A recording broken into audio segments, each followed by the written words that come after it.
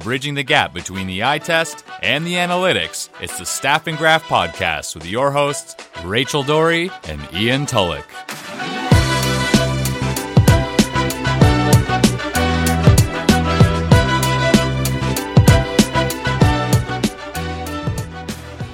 Welcome back to the Staff and Graph Podcast. I'm Rachel. Ian, how are you doing?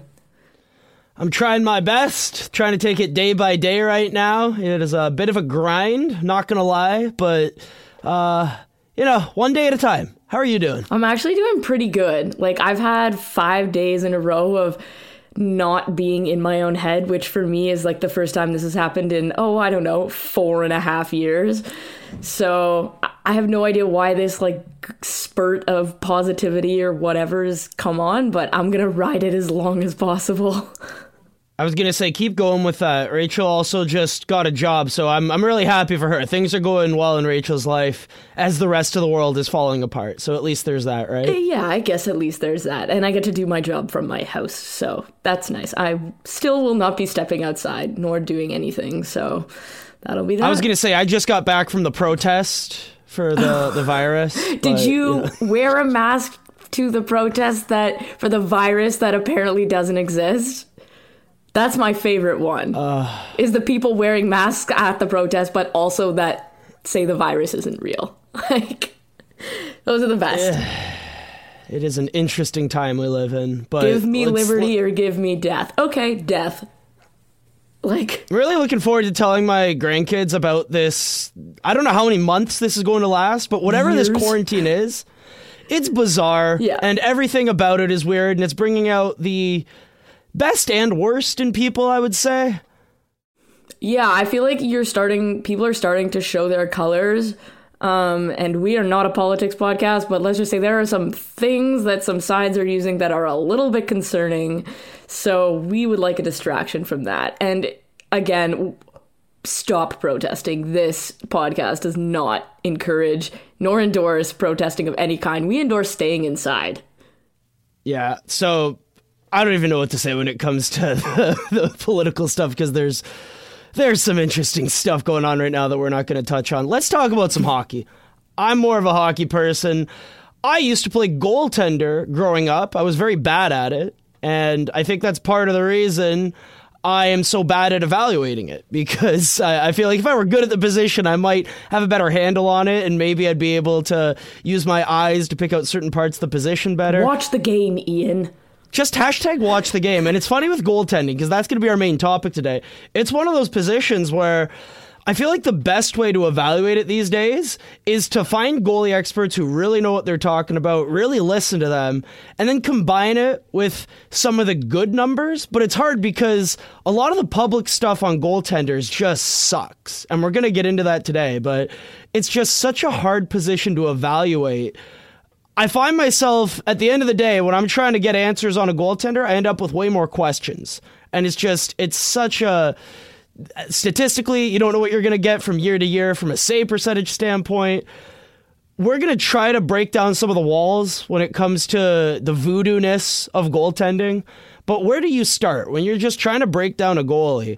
What's the starting point for you? I think as I've been introduced to people who use numbers from their own tracking or from data that isn't necessarily publicly available, that's sort of where I turn to whenever someone starts talking about statistics. So two people immediately come to mind, and that's Steve Valiquette and Cole Anderson.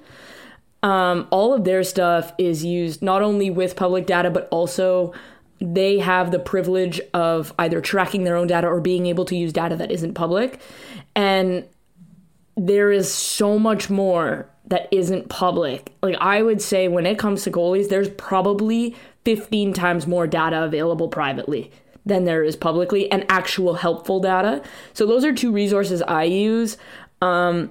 And both of them know how to evaluate with the eye test as well. So you get that mixture because both of them were goalies. And then the other guy that I have a ton of respect for, especially up here in Canada, is Jamie McLennan. I think he does a really good job of explaining the finer points, whereas a lot of other people have issues kind of articulating and communicating properly, and it just becomes more confusing, where I think Jamie McLennan, Steve Valiquette, and Cole Anderson all have a really sort of solid way of communicating the finer nuances of goaltending. So those are the three opinions I trust. And it doesn't... They're kind of like the goalie versions of Mike Johnson, you know, where Mike they play the yeah. game.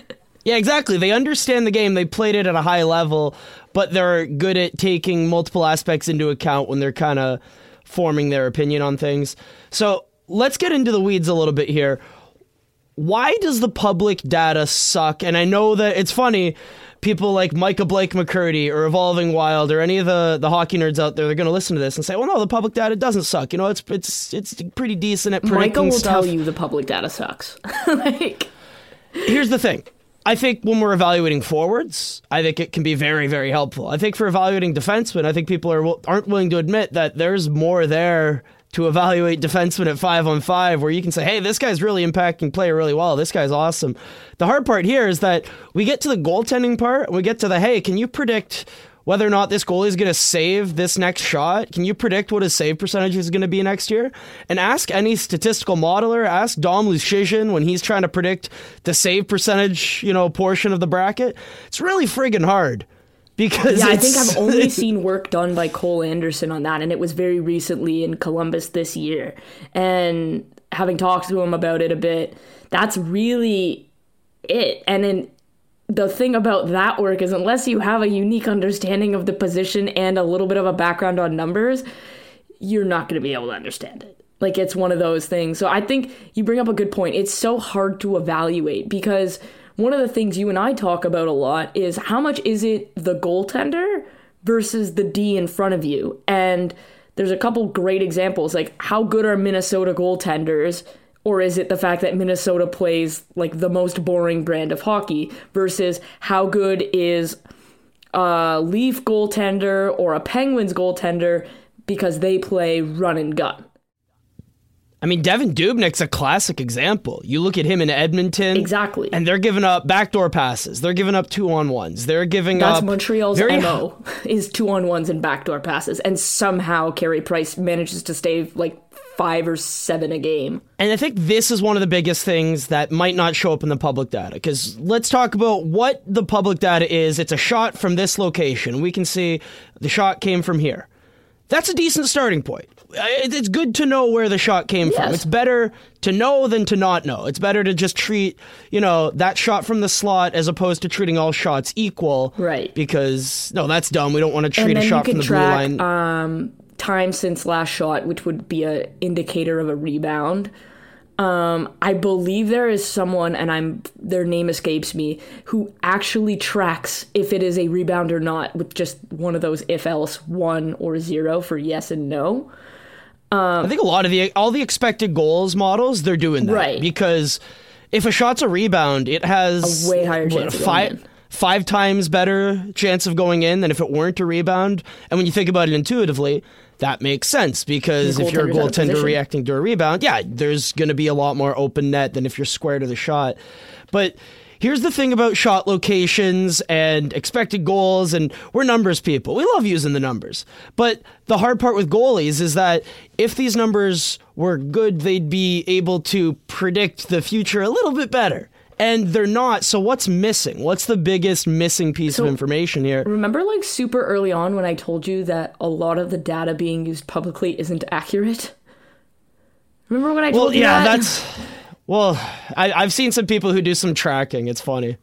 So the NHL actually had a problem this year where all of the shot locations that were in their play-by-play data were incorrect. So first month of the season, first 2 or 3 weeks, I remember it. First month of the season, and Evolving Hockey brought it up. Micah brought it up because everything was wrong.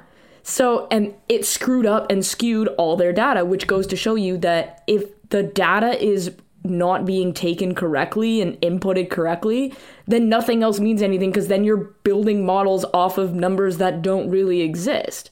And to the NHL's credit, they got that fixed. And you know me, I'm a huge supporter and big NHL fanboy here. You know, always protecting the shield when it comes to the NHL. But hashtag. They did get that fixed. They did get that fixed. So, I mean, kudos to them. I would say a lot of the things that aren't tracked are important. So there are things behind the scenes that are things like where the passes come from. So there's pre-shot data behind the scenes. There is also, was it a 2-on-1? Was it an odd man rush of any kind? What type of odd man rush? Was it I remember specifically doing this when I was evaluating a certain New Jersey goaltender. And I filtered down 2-on-1s with a pass, with a rebound. So I was able to filter through 3 times and stratify the data 3 times in order to get the answer that the coach was looking for. Could you see if it was a clear sight shot or not? I know literally there's a site called Clear Sight Analytics. It's probably my favorite. It's the one you mentioned, Steve Valiquette. It's funny. The reason I know who Steve Valiquette is because in NHL 09, he was the tallest backup goalie I could sign at 6'6". So I just wanted to sign him, and he was pretty good for me. No, so you in the data that I had access to, you could filter for screenshots or not. So you could filter for whether or not there was. And the odds of there being a screen on a 2-on-1 are really thin. Oh, yeah, not in a 2-on. I'm just thinking any shot in particular. Yes, you can filter for screens, and you can filter for deflections. And where that deflection was, so whether or not it was like a deflection off a shot block at the top of the circle, or it was some defenseman waving his stick right at the net front. And then this is something where you can say, okay, a deflection has a higher percentage of going in. Of course. The goalie, the expected save percentage on that shot is going to be lower. Rebound, the expected save percentage is going to be way lower. And now the big ones are 2-on-1, breakaway, backdoor passes. We're reaching the point where there's a better likelihood of this puck going in than not going in. And this is the hard part where if you're a goalie who plays on a team that's constantly giving up these high-quality chances, backdoor, east-west movement. Basically all of the Eastern Canadian teams, Montreal, Ottawa, Toronto. If you want to watch 2-on-1s, those are the teams. Hey, if you want to watch 2-on-1s at both ends of the ice, just tune right in. That's exactly what I meant. And if you hate 2-on-1s and you hate offense, the Minnesota Wild are the team for you. Yes. New York Islanders when Matt Barzal's off the ice. Also my goodness. I feel like if I had access to that data, I could probably figure out that the team that gave up the least amount of 2-on-1s this year was one of Minnesota or the Islanders. I'd be very curious who and I know that wouldn't be the New York Rangers. No. They gave up like 4 a game. Feel really bad for their goaltenders. But they got a bunch of young Russians back there. Yeah, they're going to be fine. The Metro for goaltending coming up is going to be insane. We talked about this briefly, but I'm hoping that all of this data that the NHL, the tracking data, is going to lead to better evaluations of goaltenders. But specifically where it pertains to the Metro, there's a ton of really young goalies, and we're going to get to see this tracking data for their entire careers, basically. So those will be legitimate candidates for how good is this data and how good are these goalies when we use this data. We've got the guinea pigs here. We've got Carter Hart. We got Elvis Merzlikins. Who else we got? Shesterkin, Blackwood, Carter Samsonov in Washington. Yep, Samsonov, Tristan Jarry. Your boy Mackenzie Blackwood. Yep. And the Islanders have Ilya Sorokin. Like, every team in the Metro basically has a really good young goaltender, if not 2 in the Rangers case. So here's the interesting thing with what we're talking about, because some people are numbers people, so some people don't really care about, like, just tell me, is he good in his crease? Does this goaltender, what does that mean? Does he read the play well? Like, what does is he good in his crease mean? Because I hear that all the time, and then I talk to Kat Silverman, and she goes, that means nothing. Like, I don't know what that means. I think here's the hard part. It's that it's like the word hockey sense. It's something you can just throw out there if you haven't watched someone at all. Because I've done this sometimes too, where I'm like, goalie had a good night. He looked good in his crease. He looked good in his crease. And it's like, I'm running out of things to say. I'm up against the clock. I'm 2 sentences. I need a third sentence. He looked good in his crease. I'm just going to be honest. He did. He looked confident there. But talking to smarter people, Jamie Noodles McLennan's probably my favorite person to talk to in this market, at least. And when he talks about Frederik Anderson, he says, yeah, there are nights where he does look good, and you can just see it with your eyes. You go, no, he's square to this shot. He's reading the play well. He's crisp. Like, his movements aren't all over the place. They're controlled, sliding everywhere. And that's something that someone who really understands the game well can point out, and these are what the best scouts and the best video people, the Justin Bournes of the world, they're really good at this. The hard part with it is that it's easy to be lazy about that kind of analysis. You know what I mean? But Cole Anderson actually has stuff to quantify that now. So when you say, or Jamie McLennan says he's good in his crease, he was crisp, he was in position, Cole Anderson's actually has something that measures, okay, based on this shot and what happened, this is where the goalie is supposed to be. This is where the goalie is. How far is the goalie from, like, what is the difference? So then you can actually measure, is the goalie out of position, or how good positionally is the goalie for that particular shot? And once you start having things like that are public, then the goalie evaluation will be a lot better. Because if I say to you, or you say to me, Frederik Andersen looks good in his crease, and then I grab a screen grab of, okay, this is the silhouette of where he's expected to be for this shot, and this is where he is, and I send it to you, and it is like basically two different things, then you're going to say, okay, you know what, maybe he wasn't as good in his crease as I thought, right? So it's one of those things where we may actually have data coming up that allows us to quantify what right now are subjective statements. I think the hard part with where a goalie should be and where he's supposed to be is I do think it depends on goalie to goalie, because we've seen this, that some goalies prefer to be deeper in their crease. Some goalies prefer, we call this goaltending depth. Some goalies prefer being a bit closer to their goal line, and some goalies prefer being like 10 feet out of their crease, like Jonathan Quick. I'm trying to think of another really aggressive goalie. You can think of Sergei Bobrovsky. You can think of maybe Braden Holtby in his prime. Goalies that like being a little bit more aggressive, cutting down the angle. Right, and then you've got guys on the goal line like Henrik Lundqvist and even to a degree Vasilevsky. Frederik Andersen plays deeper in his crease, at least that's when he's at his best. And this is something where when you look at the dynamic between the system and the structure in front of a goalie and the decisions that the goaltender's making, you can see how there's a lot of overlap and there's a lot of interaction between, well, if the defense and the goaltender aren't on the same page, the results are going to be bad for everyone. And I'm a Toronto Maple Leafs analyst, fan, whatever you want to call it. I watch a lot of their games. So that's where I'm going to have my best analysis when it comes to goaltending. Let me tell a quick Frederik Andersen story. When he first comes to the team, his first month in Toronto, Mike Babcock wants him to play super aggressive, wants him to come way out of his crease, cut down that first shot. We'll take away the passes, we'll take away the rebounds. And Frederik Andersen isn't good at playing that far out of his net because he doesn't recover in time. The classic example is the Winnipeg Jets, that crazy comeback game that they have against Toronto. Nikolai Ehlers fakes a slap shot from the right side of the ice. Frederik Andersen comes way out of his crease. In a pulled goalie scenario, Anderson's way out of the crease. Ehlers fakes the slap shot, goes cross ice to Laine. Laine's staring at an open net.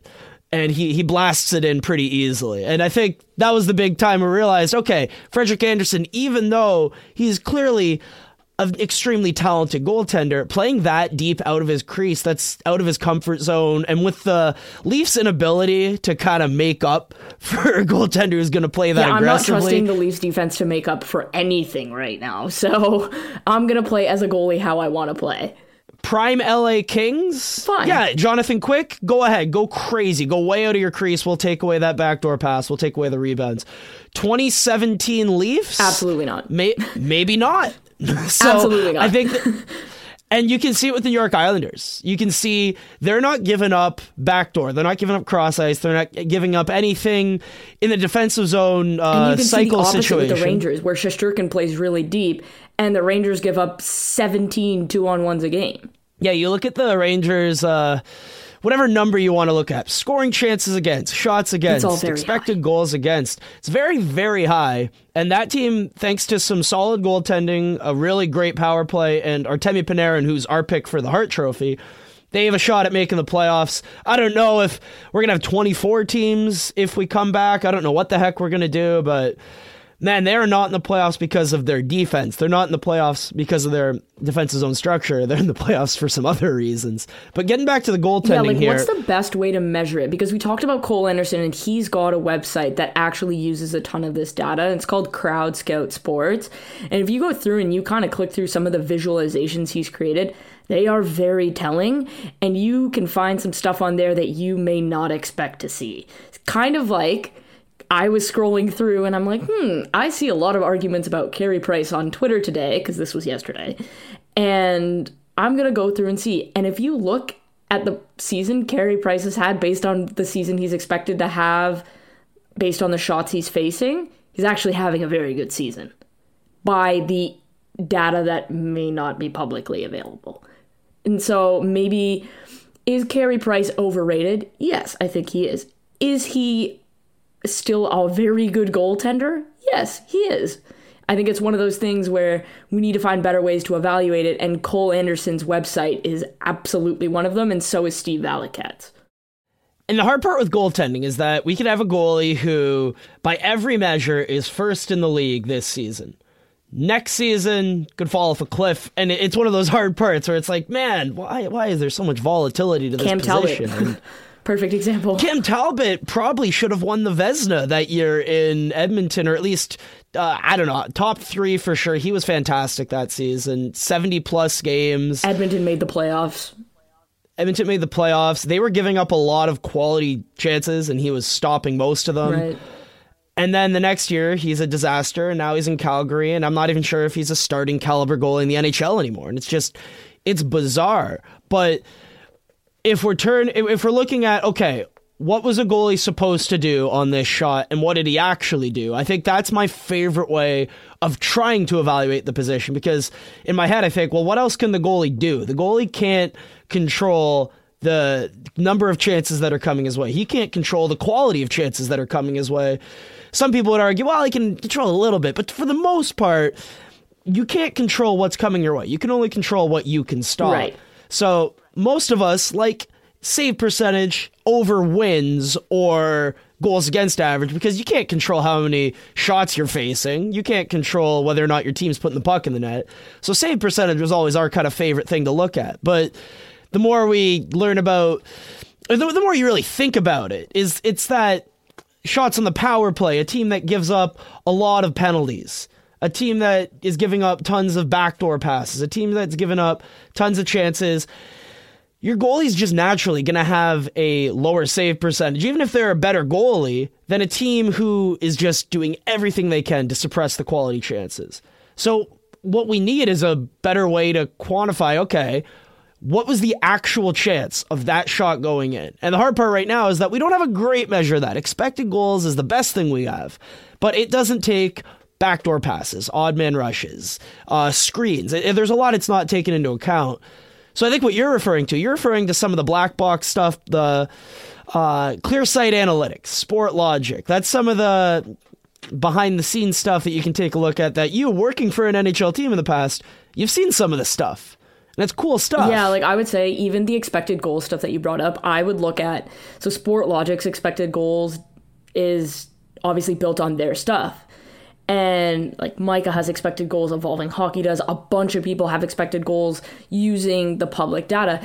And then just for funsies one day, because if I didn't have enough to do, I compared Sport Logic's expected goals using their stuff that included a bunch of the stuff that you just mentioned, and compared it to a bunch of other models that used public data, and the difference was shocking. I've heard this from a lot of people. Because it accounts for things like odd man rushes, backdoor passes, screenshots, all that pre-shot data that the public data can't, because it doesn't exist publicly. And so we're all out here using the data, and the models are so good based on the data that the people have to work with, but they don't necessarily tell the whole truth, because they're missing data, which is why I always went with the Sport Logic, because I knew the components that were in it. And that's the biggest thing, I think. It's that we're missing certain things, so how do we fill in the blanks here? The hard part is that if you're on the public, if you're on the outside looking in, if you're just on Twitter trying to rank goalies and you're saying, okay, I want to know how good is this guy? How good is that guy? With what we have publicly, it's hard. But the interesting thing that I find is that if you can just go to ClearSight Analytics right now, I'm literally just going to go to ClearSight Analytics. I think they have everything up until February 29th. So basically everything through February. Right. which is most of the season, they'll give you top fives and bottom fives in a lot of different categories. So who do they have listed as the top 5? So my favorite stat to look at is the difference between what your expected save percentage was and what your actual save percentage was. Because, again, if your team gives up a crazy amount of chances, a crazy amount of quality chances, then you're not going to be expected to have a super high save percentage. Of course not. Because your team, frankly... Jacob Markstrom's a perfect example. I love the Canucks. I love Quinn Hughes. I love watching that team. They have not done a great job of insulating him from quality chances. He has to face a lot of them. So when he has a, 920 save percentage? Right. That's the equivalent of some guys having a 930. Right. You know, because the quality of chances he's facing, it's really tough. The difference between... That's why he's in the top 5. Markstrom playing behind Vancouver and Markstrom playing behind Boston or Minnesota would be different. Like, I totally agree. Dallas might be the best example right now, honestly. Or the Islanders. Yeah, I think if Markstrom played for the Islanders or for Minnesota, he might be closer to 935. Because it might be closer to 940. Yeah, I mean, the one year Devin Dubnyk actually played well, he put up numbers in that range. Exactly. So I think you make a really good point there, in that it also depends on the team that's playing in front of you and the amount of sheer expected goals data that you're facing, right? If your team's giving up 4.2 expected goals a game and Tuukka Rask's team is giving up 2.8 or whatever it is, that's a huge difference, right? And so you should have a worse goals against than the team that gives up less. That's how it works. So this is where I start to ask myself the numbers versus the eye test, because doing the Leafs report cards after every game, there were some times where I watched the full game and I thought, this player played really well. I really like XYZ, made notes throughout the entire game. I'm like, yeah, this is 4 out of 5 stars. Really like this player's game. And the numbers were just garbage on the player. And I'm thinking, man, was I wrong there? What's going on here? And then sometimes with a goaltender, I'm watching the game and I just go, well, he had no chance on that one. He had no chance on that one. He had no chance on that one. And then he made a couple of really big saves, ends the night going, 24 for 28, and the save percentage is brutal. And I'm thinking, I thought he had a pretty good game. Yeah, it's like if you give up 2, like one of them's a 2-on-1, one of them's a breakaway, one of them's a 5-on-3. Like, exactly what are you asking of your goaltender at that point? Now, here's the thing. As a fan, I'll always say that a goalie is supposed to stop 2/3 of the breakaway he faces. Right. So, or, are they 2/3 of backdoor passes on a 2-on-1? Frederick Gauthier, or are they 2/3 of breakaways against Mitch Marner? Because I would probably make the argument that you may not stop Mitch Marner 2 out of 3 times. Yeah, you know what I mean? Like, Patrick Kane on a breakaway is as good as gold. Right? So there are some players who are much better than others, yeah. Right? That's fair. If you're a third-line player, fourth-line player that Michael Grabner, I might expect you to stop every single one of them, just based on shooting talent. I remember someone from the Athletic Montreal reaching out to me because I'd written that article about Morgan Rielly where I was just like, man, am I wrong? And do I just need to completely rethink the way I look at the game? And yeah, you tell me, anytime I criticize Morgan Rielly, you tell me, Harman has rethink him your ranked life, as Ian. the top valued Leaf contract. Thank you very much. Yeah. Not Mitch Marner? That's a spicy meatball. Not going to touch that one. No. But it's funny. I think it was Dumas from the Athletic Montreal. Love him. Yep. Love him. He reached out to me and he was like, with Carey Price, it's interesting. I've had this thing where the numbers, the evolving wild stuff, the goals saved above average, the goals saved above expected, all the fancy goalie stats say that Carey Price has been bad this year. But I watch him closely. I talk to people around the team, and I think, I think he's been pretty good. I just think the goals that have gone in have been a lot of ones where he doesn't have much of a chance and his defense is kind of, not bailing him out on the backdoor pass. You look at some of the closer stuff, and it confirms a lot of that. It says what? That he's been a top 5, top 10 goalie in the NHL this year? Yeah, I think Cole Anderson stuff says he's kind of in that 7 to 10, 7 to 11 range. I believe Steve Valiquette stuff says the same thing. Jamie McLennan would make the argument he's still a top 5 goalie. What's interesting is everyone's hooting and hollering about John Gibson, hasn't been very good this year by basically every number. He's not saved what he should have saved, so he doesn't have a good goal saved above average.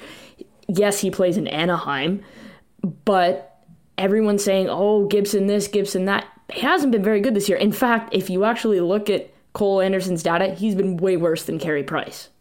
I mean, look at Sergei Bobrovsky. Frederik Andersen had a down year. It's interesting when these good goalies just have bad years, and you try to explain it, you try to come up with a really good reason. I think a lot of it is between the ears sometimes. You know, I think once confidence takes a hit and you get inside your own head, and with pitching, with goaltending, with these positions that are just much more mental than they are physical, I think you can end up with seasons where an excellent goalie just has a really bad year, and you try to find a way to explain it. You try to go, oh yeah, no, there was this nagging injury, you know, the team was going through X, Y, Z. I don't know. I try to find ways to explain this stuff, and with goaltenders, a lot of it is left unexplained to me, and I'm not left with a great explanation. I'm not sure if there are things behind the scenes that you know more about from certain stories of, oh yeah, this goaltender, yeah, his results weren't great, but we knew about this, that, the other thing, so this makes a bit more sense. The one thing that kept coming up was certain goalies after hip injuries, there was a noticeable decrease in their odd man rush save. So once a lateral pass was made, basically, there was a noticeable difference. Stretching across to take away. There was a noticeable difference, a decrease in the amount of saves made. And obviously that hurts your save percentage. But that's one of those things where that's not publicly measurable. Whereas some of the data, because I do believe Steve Valiquette does he uses his own stuff to measure. So he definitely has data that the public doesn't. And so I would trust kind of what goes on there over a lot of anything else. And so I think one of those things is you can look at injury markers and the impact certain injuries have on things. So if a goalie has a bad hip or a bad groin and then all of a sudden they're getting beat on lateral passes, that's probably related.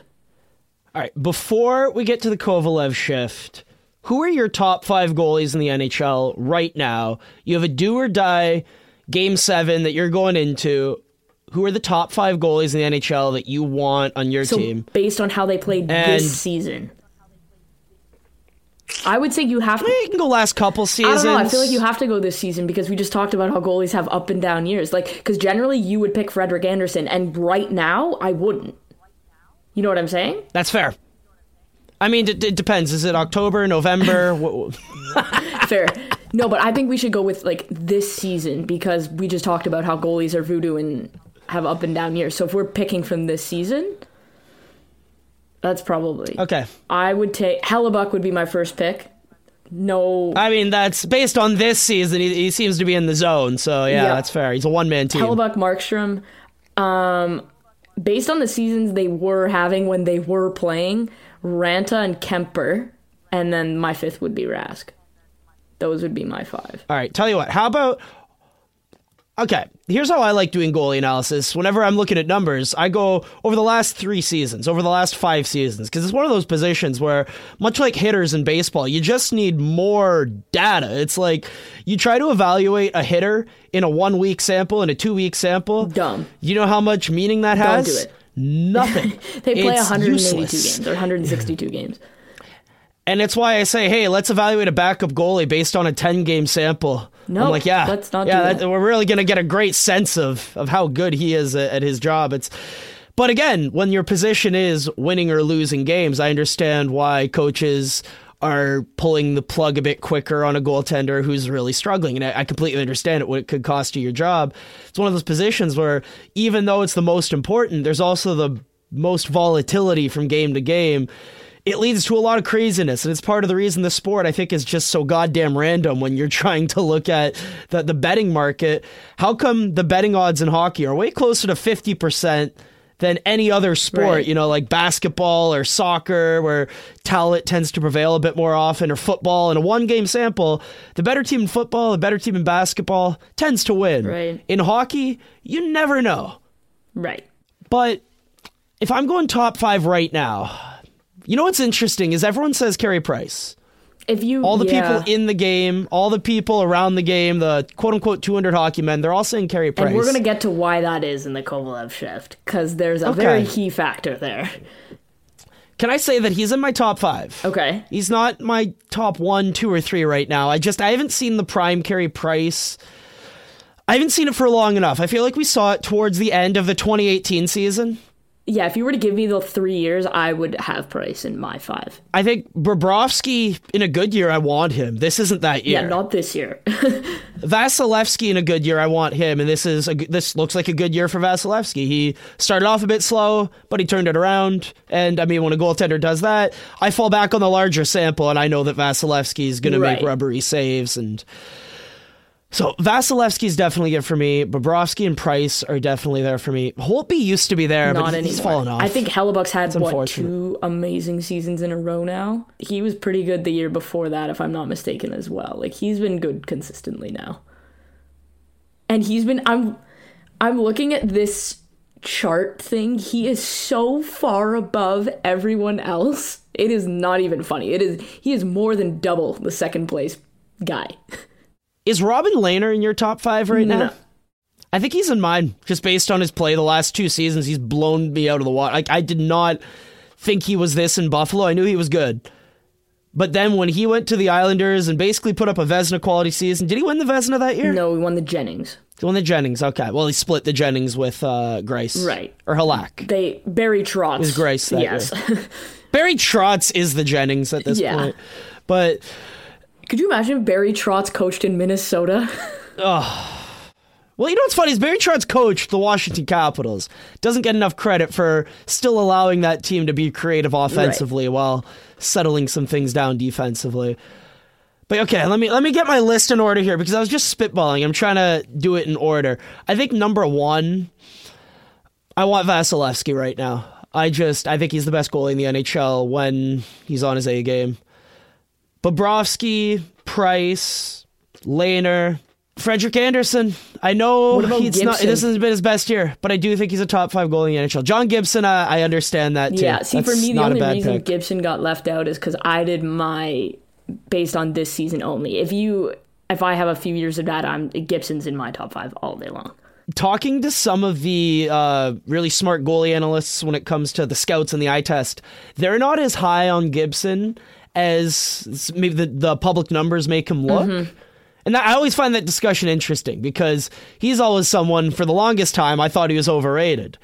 And now I think he's underrated. So with goalies, this tends to happen from time to time. But let's get to the Kovalev shift because it relates to Carey Price and this idea of, well, forget about the numbers for 1 second. Do or die, Game 7, which goal in the NHL is mentally the strongest right now? I think a lot of people would pick Carey Price, and this is the part of the position where, in pitching, I think of mentally strong pitchers. I think of someone like Roy Halladay, where I just go, he might not have had it that day from a pitching perspective. The curveball might not have been spinning, but he just had the look of defiance in him that he was going to get the job done, and I think you see that with Carey Price when he's on his A game. So what is the Kovalev shift today? What is the main question we're going to be diving into? So specific to goalies, what quality is more important, assuming all else is equal? So they're basically the same goalie. You've mutated and cloned them. One has athleticism and one has mental fortitude. What quality is more important? So the athleticism is obviously nice. I think we might be on the same side here. Yeah, and it's interesting because I always want my, if you ask me this question about forwards, I'm like, give me that speedy, skilled zone entry guy, and I'll coach him how to play defense. I'll do X, Y, Z because just give me the talent and I'll figure it out. But I think the hard part with goalies is that if you just give me a freak athlete who, after he lets in the first goal, is going to let in another soft one after that, and then he's going to let in another one after that, and then you're going to lose the game because the team doesn't have faith in him to make that 4th save, and now you've given up the backdoor pass. I think there's a reason why players like Carey Price keep making these lists, and even though I think they're slightly overrated, I think there's a reason that people in the sport have so much faith in these guys. And, watching the Jordan documentary right now, it's funny because statistically, he's the greatest player of all time. If you look at any of the numbers, it's like, yeah, this guy's impact on the game when he was on the floor, his scoring. You look at any playoff numbers where his numbers went up. Jordan, in his era, was clearly the greatest, and a very strong argument that he's the greatest player of all time. But the thing that I think we underrate and that you really get from watching the Jordan documentary, the intimidation factor, the fact that he was going to will his team to victory, it's something that you can't really measure. You can just see it and you can feel it. I think Carey Price kind of gives you that feel, and the way he carries himself. I think for me, mental fortitude is supremely important as a goaltender. I would make the argument it is the position where if you don't have mental fortitude, you will not have success. Because you mentioned it, if you let in a bad goal, I need to know that that thing is going to be expelled from your mind and you're going to be able to bounce back. And the best goalies can do that. They'll let in a softie or a goal that maybe was bad luck, but then 2 minutes later, there'll be a breakaway and you know that the save is getting made. It doesn't matter who's coming down. You know that that goalie's making that save. Whereas if you don't have the mental fortitude and another bad goal goes in, now you're down probably 2 Cobb, which is not good. And this is the difference between kind of those poised veteran, what's the right word? Kind of like an NHL pro who just is used to it. And you see the young athletic goalie who kind of gets a bit rattled. Right. And you go, oh man, like I see the raw talent here, but he's got to figure this out. You know? I think that was why Carey Price went as high as he did in his draft. It was because if you look at all of the things leading up to his draft year, and then the World Juniors kind of sealed it for me. The guy went head to head, I believe, in like a 9-round shootout with the Americans. And I bet you if he had a heart monitor on, it basically was normalized the whole time, whereas most guys like would have had flat line. He's basically dead. Right. I think Jamie McLennan says he's cool as a cucumber. It's one of those things where you don't get riled up, because what happens is when you get riled up and you don't have the mental fortitude, you start over pushing, you start over committing, you start swimming. And I think that is a key piece in the goaltending, because at the end of the day, if you have a really good goalie coach, they'll teach to your strengths. They'll work with you on your strengths. So you don't necessarily have to be all that athletic. If you can make the saves within yourself, you will not have success if you don't have mental fortitude. And I think the most elite goalies are the ones that do have that mental fortitude. Like you look at some of the NHL's elite and their ability to bounce back after they've let in a bad goal or things are maybe a little bit shaky. I think that sort of separates them from the pack. I mean, forget about goalies. We could just talk about this at the team level, at players, defensemen, forwards. We see this with the Leafs all the time. This is the biggest criticism of their game, is that are they a mentally strong team? After getting punched in the mouth, are they going to, rile themselves back into a game? Sometimes yes, often no, and it's frustrating. Certainly not in April. I mean, I was going to say, against Carolina, it depends. Is this the Mitch Marner game where he has 5 points, or is this the David Ayers game where they get embarrassed on national television? Right. This is the frustrating part with the Leafs, and the Leafs are kind of like that young, athletic goalie who has all the makings to be an all-time great, but is punched in the mouth, letting in a soft goal, and then lets in a second one, and then lets in a third one. And I would say, in the same way that we talk about hockey sense being difficult to teach, mental fortitude is probably even harder to deal with than, like, I could teach you how to be flexible. Like, for me, as someone who used to be a gymnast, I lost the splits because I just stopped doing them. I got them back in 3 weeks. Like, not inherently difficult. We can work on how flexible you are and reaction time and all that other stuff. We can work on that. It is extremely difficult to see vast improvement in things like mental fortitude, because right now I don't know of any accurate way to even measure it. So it's pretty subjective. And 2, that's your mental makeup. That's things that happen based on psychology, which I believe you have a degree in. So like Eric Erickson stuff. Then there's like the Pavlov conditioning. Like that stuff is way more difficult to impact, and the personality. And it's funny because when we're talking about personality, a lot of us like to think, like, oh, I'm coaching, I'm going to groom this guy, and I'm going to mold him into the player I want him to be. But you're not going to change that player's personality. You're not going to change fundamentally who that player is. So you have to work within that. You're not going to change a leopard's spots. Exactly. So how do you get the most out of that player who maybe has these frustrating tendencies?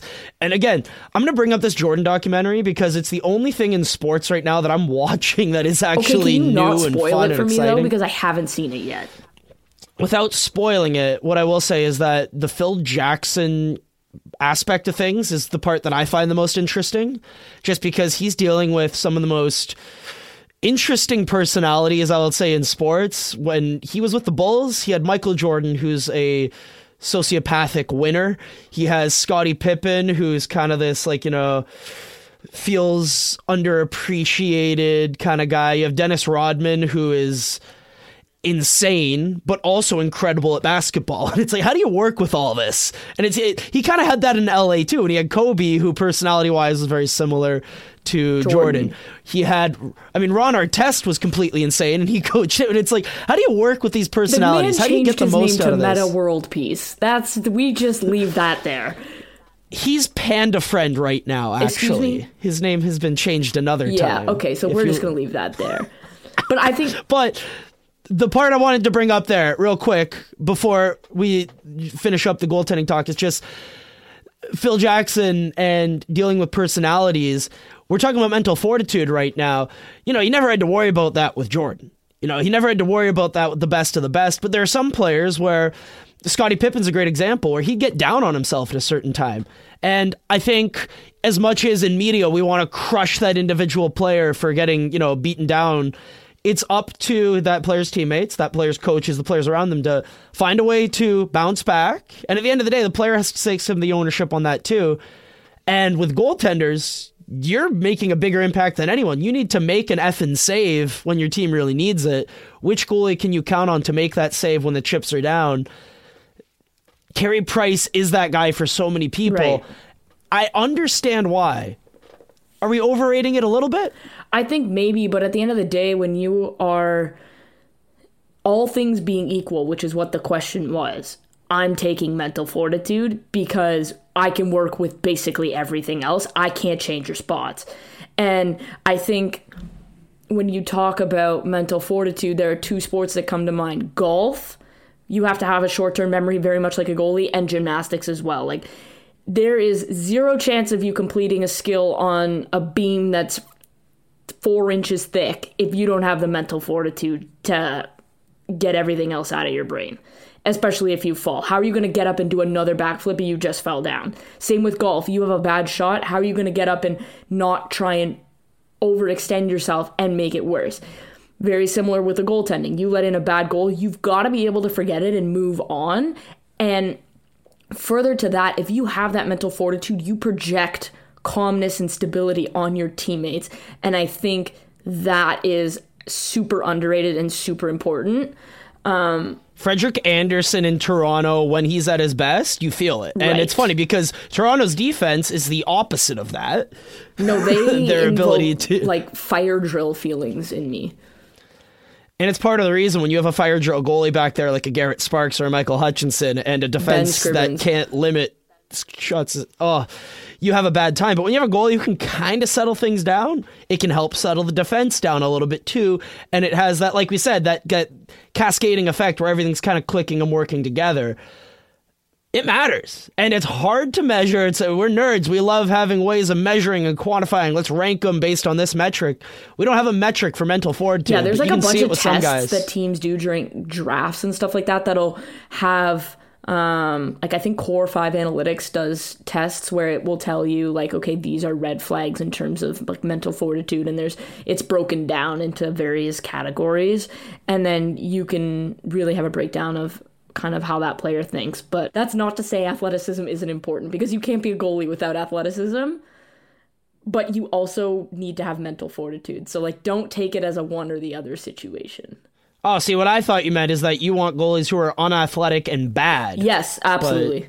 But by all means, take the 5'9" guy with mental fortitude instead of the 6'5" athletic guy who can make a save. Yeah, no. I think we've had literally a 9-minute shift at this point. So it's been a long shift here. Been a really one of those like 3-on-3 shifts where you just hold possession. Right. All right. So now we're gonna do our top 3. Do you want to kick it off? So during quarantine, we've been doing these top 3s at the end of episodes to try to keep our sanity. You know. So what is today? Sanity? We're gonna do. I mean, what is sanity anymore? What we talk about the new normal. I don't know what life is anymore. It's taken on a, social interactions aren't what they were anymore. It's weird. Life is weird right now. We're gonna try to do this to try to return to some kind of normalcy when it comes to that kind of random chit chat at the office, that random water cooler talk. So the first 3 we'll just name them off, and then we'll get to our second one because this is going to be a debate. Top 3 sodas. Because we can just name Top those. 3 sodas. Does Red Bull count? No. Okay, because you know what I started recently? Stop drinking that. Diet Red Bull. No. I started Diet Red Bull. I don't know what's in it that's killing me. I know there's something in there that can't be good for you. Energy drinks, awful for you. Stop that. You know what else is bad for you? Coffee, and people drink it every day. So I'm allergic to coffee, so I have never had it.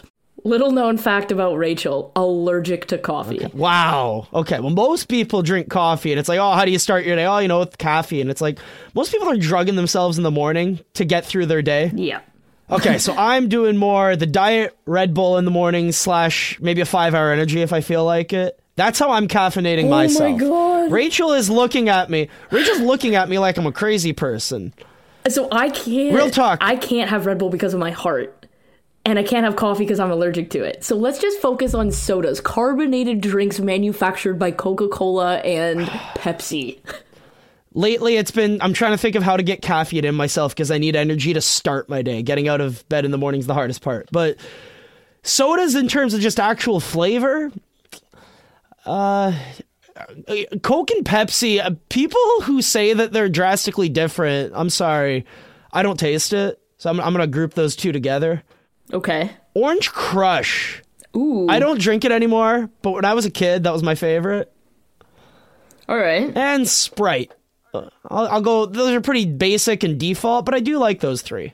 So I'll go with those 3. All right. If I'm DD for a night and you're at the bar and it's like, what do you have? I'm like, get me a Coke, get me a Pepsi. Oh, we're all out. No. Get me a Sprite. Okay, so here's the fun. I drink Coke. That's basically all I drink in terms of soft drinks. And if they say, oh, I'm sorry, all we have is Pepsi. I will not drink it. What's your response? Wow. Yeah, no, I will not drink it. My girlfriend's like that too, and I'm sorry. I think that you're serial killers. Okay, how? So there's not a major difference. Yes, there is. Oh my God. No, we're not getting into this. Okay, so Coke is like first, second, and third for me. But other than that, I'll do Nestea, like specifically the Nestea iced tea. I'm sorry. That's not a soda. If you're going to tell me I can't use Red Bull, I'm going to say you can't use Nestea. And it's made by Coca-Cola. Is it a soda, though? All right, fine. Well, all right. Okay, so Coca-Cola first, second, and third. Then I will do Coca-Cola Life, which is like the green one with cane sugar. I think that one's really good. And then Coca-Cola Life. Yeah, what the hell is so that? Good. It's natural cane sugar as opposed to the artificial sugar. So it's not as bad for you. And then I will say I'm going with Ian on this one with Sprite.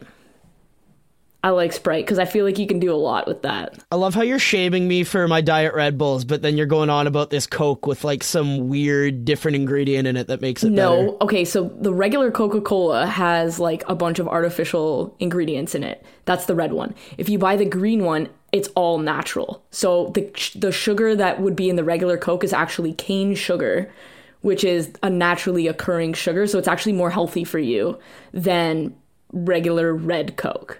Organic Basically, Coca-Cola. Yeah. I'm not advocating that either is healthy, but... As much as I want to keep talking about this, there's a much more important question I have for you. Okay, what is this? Okay, so, Too Hot to Handle. Great show on Netflix because there's nothing else better to do right now other than watch trashy TV. So, I've been watching this show. For people who don't know, it is a show about these...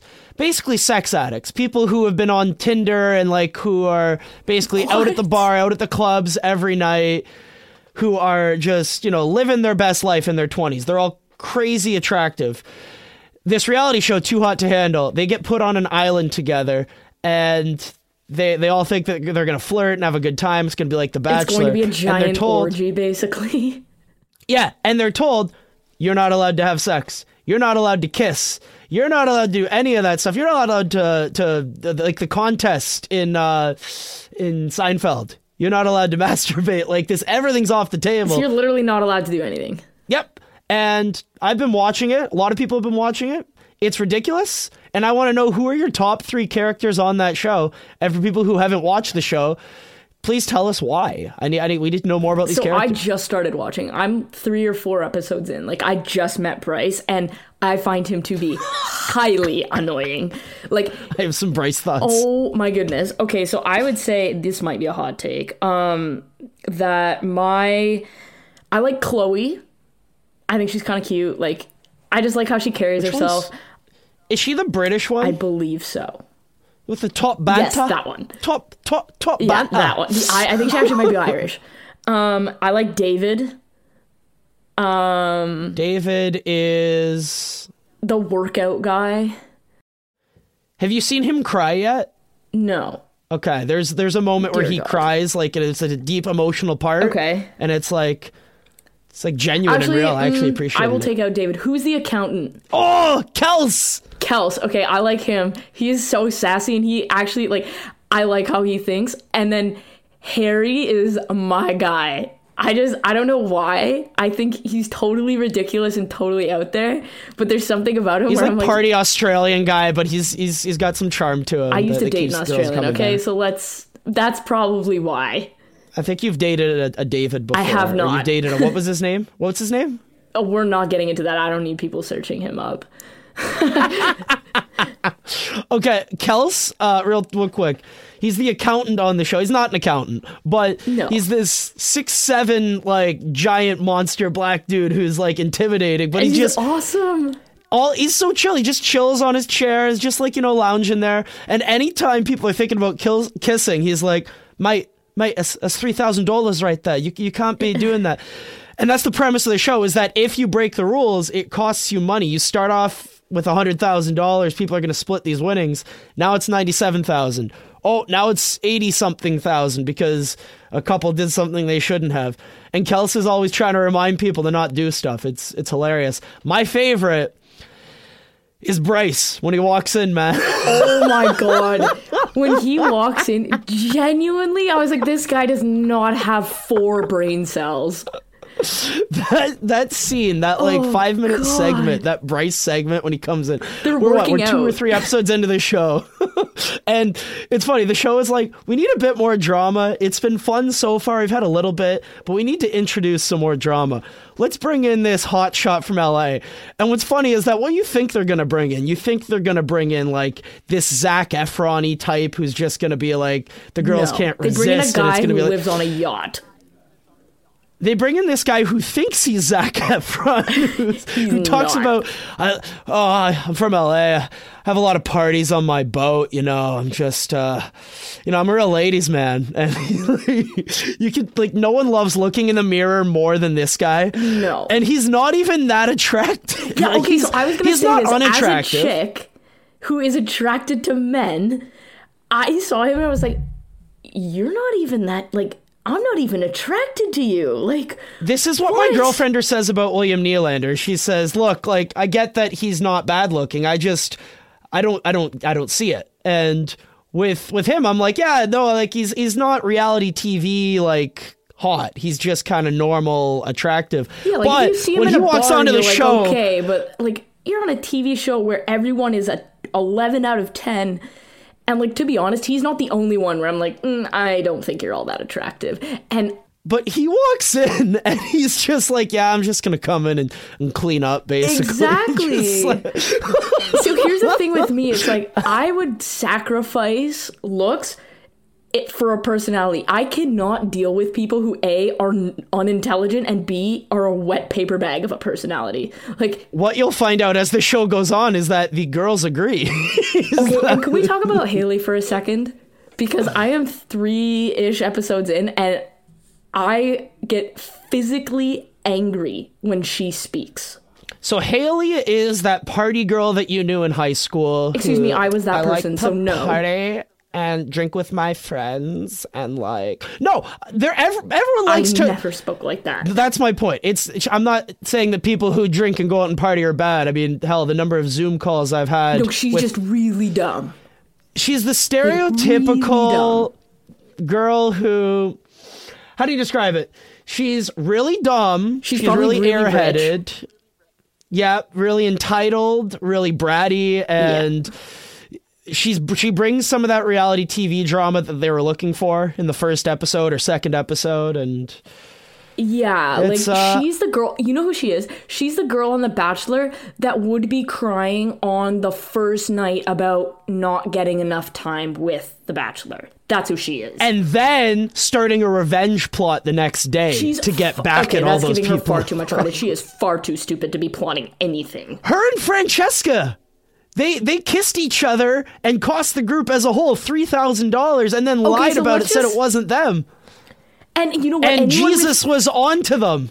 Yeah, and anyone with any brain cells would have put that together like the Jesus guy did. They're terrible liars. Look at their... Like, if you go back and you watch that episode and you look at their body language, I'm like, man, I would have picked that out so quickly. Like... You got to learn to lie better. I'm sorry. Like, I tell this to my campers all the time at camp. I'm like, look, if you're going to lie to me, like, at it. I expect you to be better at it than this. Come on. But yeah, so I just had to say that, like, Haley is, there's like a ranking of everyone. So I got my top, like 3, top 4. Then there's everyone else. And then Haley and Bryce are like below the floor. See, okay, are we talking about people who I'd want to be friends with in real life or reality TV show hilarious entertainment? Because Bryce is number 1 for me and there isn't even a 2 or 3. Yeah, he's very entertaining, but like I'm talking about as a human being, I wouldn't be able to handle either of them.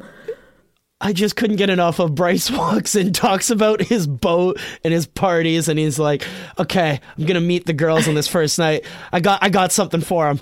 And he comes out with a piano, a keyboard, and he's like, this is an original song.